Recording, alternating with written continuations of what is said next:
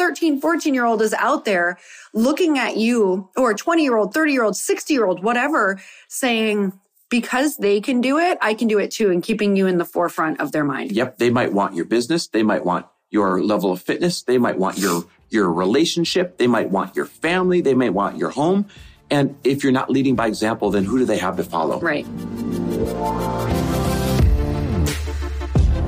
Welcome, everybody, to the Chris Harder Show, where we are making you unapologetic about your pursuit of success, knowing that when good people like you make good money, they can then do great things. My name is Chris Harder, and several times per week, I will bring you epic guests, solo episodes, and every single tool, trick, and skill set you need to grow your business, grow your money mindset, and to grow your wealth to levels that you have never reached before. I've ended up in a unique place in life where I've got the experience, the connections, and all of the secrets that it takes to be successful. And I'm lifting the curtain to reveal it all to you in an effort to help put you in a position of abundance so great that you can then be as generous as possible. So let's lock arms and let's get started. And we're back with another episode of He Said, She Said. So you guys, you may hear dogs panting in the background or growling or wrestling or what do they call it? The collars jangling, clangling, whatever the word would be. Since we've got two dogs, we're having some trouble finding private spaces to record. Some quiet time. You know what's nice is this is really not what we're going to talk about today, but I do want to say for anybody who's like holding themselves back from either having a podcast or a little YouTube show or doing social media content or anything like that because you're worried that it's not going to look perfect or it's not going to be highly produced. Guys, we're doing this right now on an iPhone that's sitting on a pillow in our master bedroom because we've got contractors out in the rest of the house and the dogs walking around us wrestling and we're trying to get them to quiet down. So it's not perfect. It doesn't have to be fancy. Done is better than perfect when it comes to this stuff.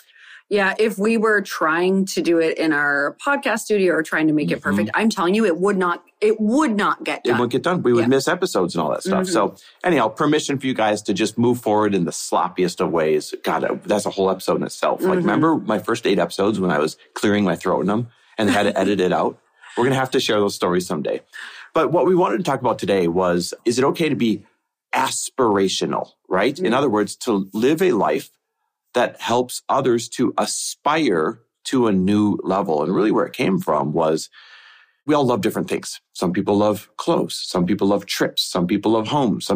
For me, it's cars. Like they are literally engineering art. They are rolling art pieces to me. And we've put together a great car collection. And one of the vehicles is just this amazing prized gem. It's a 1969 Jaguar XKE. So if you've ever seen the old ones from the 60s with the really long hoods, that's what it is. And so I pulled it out of storage this week. And obviously I put it on my Instagram stories because that's just my normal everyday life. And I got such an amazing set of responses. Like just people like, oh my God, most beautiful thing I've ever seen. Oh my God, thanks for leading the way. Oh my God, thanks for showing us what's possible. A lot of, can I have a rides? And then I got one. And I always get 1 or 2 like this that said, why do you always have to show your stuff? And I've gotten, like, why are you so arrogant? Or why are you so this? Or I always get really interesting DMs when I just show our normal life. And so it brings up this conversation. Is it okay to display your normal life and be aspirational? And it's really not just stuff, guys. What if you're a super fit couple? Is it okay to show your abs all the time? What if you are the best parents, like absolute parent goals? Is it okay to show your beautiful family doing beautiful things all the time? Like, when did it become not okay to be aspirational? I think of this in terms of us just needing, as human beings, as people who look on social media and have access to so many things, I look at this as just monitoring what you want to see. I want to see aspirational people. I want to see aspirational homes. I want to see aspirational cars, outfits. I love looking at that because I also love design and I love style. It's one of my favorite things. Like if I have a Saturday to myself, I probably want to go and look at some things and get creative and really look at different style ideas or home ideas. Like that is what I absolutely enjoy and love. And so for the people who, message or are in a place where maybe you don't want to see that in the forefront of your mind, maybe you are in a place where you want to focus on one thing and that feels like a distraction. It's really that decision of making it your responsibility of monitoring what you see and watch. So maybe block those people for a while or mute them permanently, whatever that looks like. And I believe that it's important to show aspirational things. I'm actually working harder on showing things in my life. Yeah, we really hold back. I really hold back. And it's not like I'm holding back because I don't want to show people. I don't think about showing it. And when I think about the people that really motivate me though, like I follow some women just because I want to see their house. Right. And so I'm like, please show me your kitchen. I'm like obsessed. I want to put that on my vision board. I want to think about it and I want to dream about it. So I think it's your responsibility if you are good at something or it's your talent or you have something to show it in a way that is like, hey guys, let's make this possible for you too. Or you can absolutely do this if I did. I think it's one thing to be like, look what I have. But I don't think anybody listening to this podcast is coming with those intentions. I think about all the people in my life who have led an aspirational life, right? A life that I aspire to want to build one day. Mm-hmm. And I'm so grateful that they made what could be possible tangible in my life. Let me explain what I mean by that. So it's one thing to know that your favorite, jewels and gems are out there. It's another thing when your friends or people in your circle have them. Mm-hmm. Now it became attainable. It became normalized in your life. It's one thing to love a priceless collector car. It's another thing to have them in your circle of influence. Maybe your neighbor has one. When I was a kid, my neighbors across the street, so, I was middle school and they were probably in their 50s, if I remember correctly. Mm-hmm. They did not have kids. And I would go over to their house because they had this beautiful brand new Porsche and this amazing Jaguar and this, I forget what their other car was. And they would let me sit in them because as a middle school boy, I loved cars all the way back then. And so they would let me just come sit in their cars. I wouldn't play with their kids. They didn't have kids, nothing like that. That was an example of normalizing what is attainable. So the question to ask yourself instead of why do they have that? Why are they showing that? Oh, that's for them. That's not for me. I'm not the type of person who could get that. The more empowering question that is possible for everyone is to say how. And I think through the time that we've been together, Chris, and surrounded ourselves with people who have been aspirational, whether it was when we lost everything and we moved into that condo building and stretched ourselves just to be around aspirational people, just to be around people who were successful, because we know the power of even being around people who were successful. It allowed us to have those moments of conversations of, hey, you guys are so successful. How did you do this? Yep. Who are you around? What are you doing? So stop looking at it if you're someone who's like, oh God, they're just flashing everything.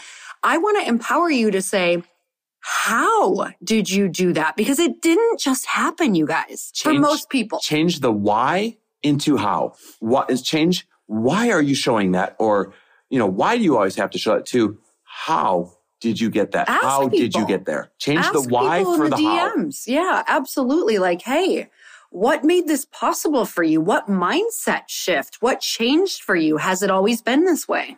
For me, I was super fit. Like, finally loved my body for the first time in my life throughout my entire 30s. And that ended in 2020, like it did for many people.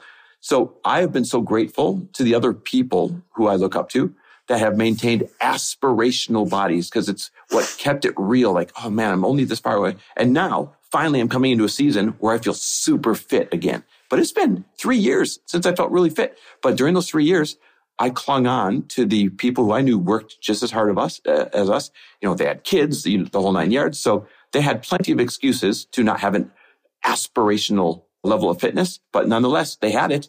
And that caused me to say, okay, I can do it too. It's not out of reach. And here I am back to where I want to be.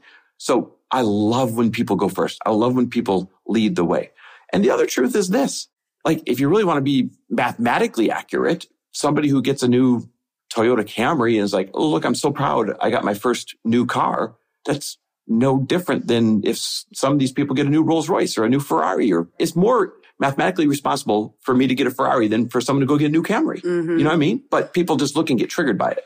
So when I was young and living in my family's home, I was probably 13, 14 years old.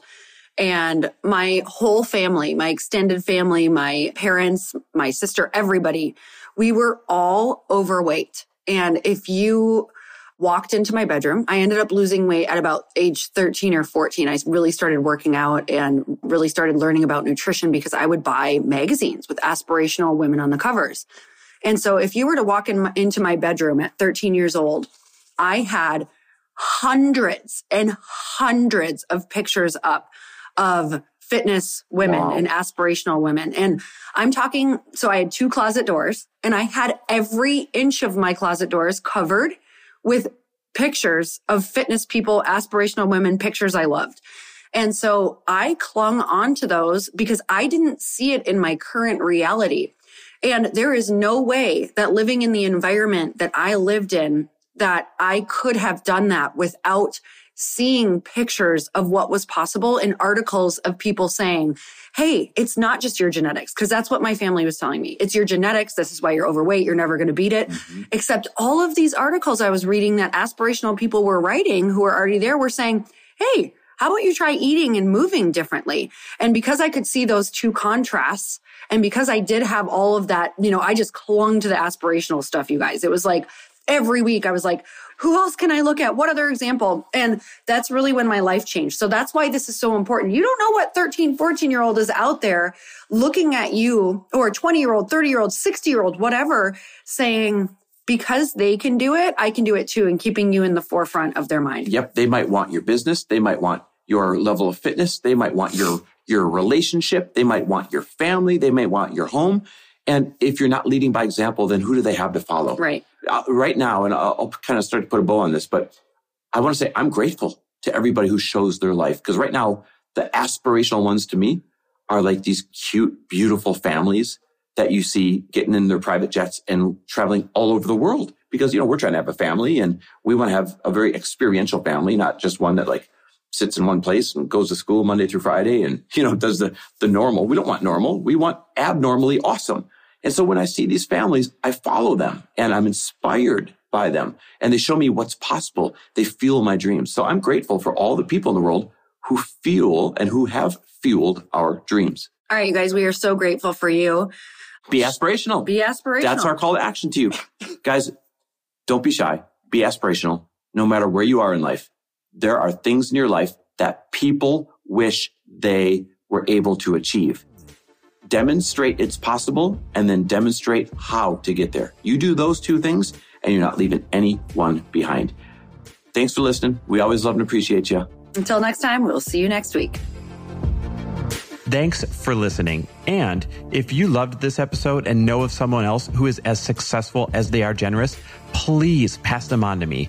It would mean the world to me if you help me get this cause and this message out to as many listeners as I can. So please, if you liked what you heard, it goes a long way if you take 30 seconds and leave me a 5-star review and share this with your friends. I'll be forever grateful. And until the next episode, cheers to your success.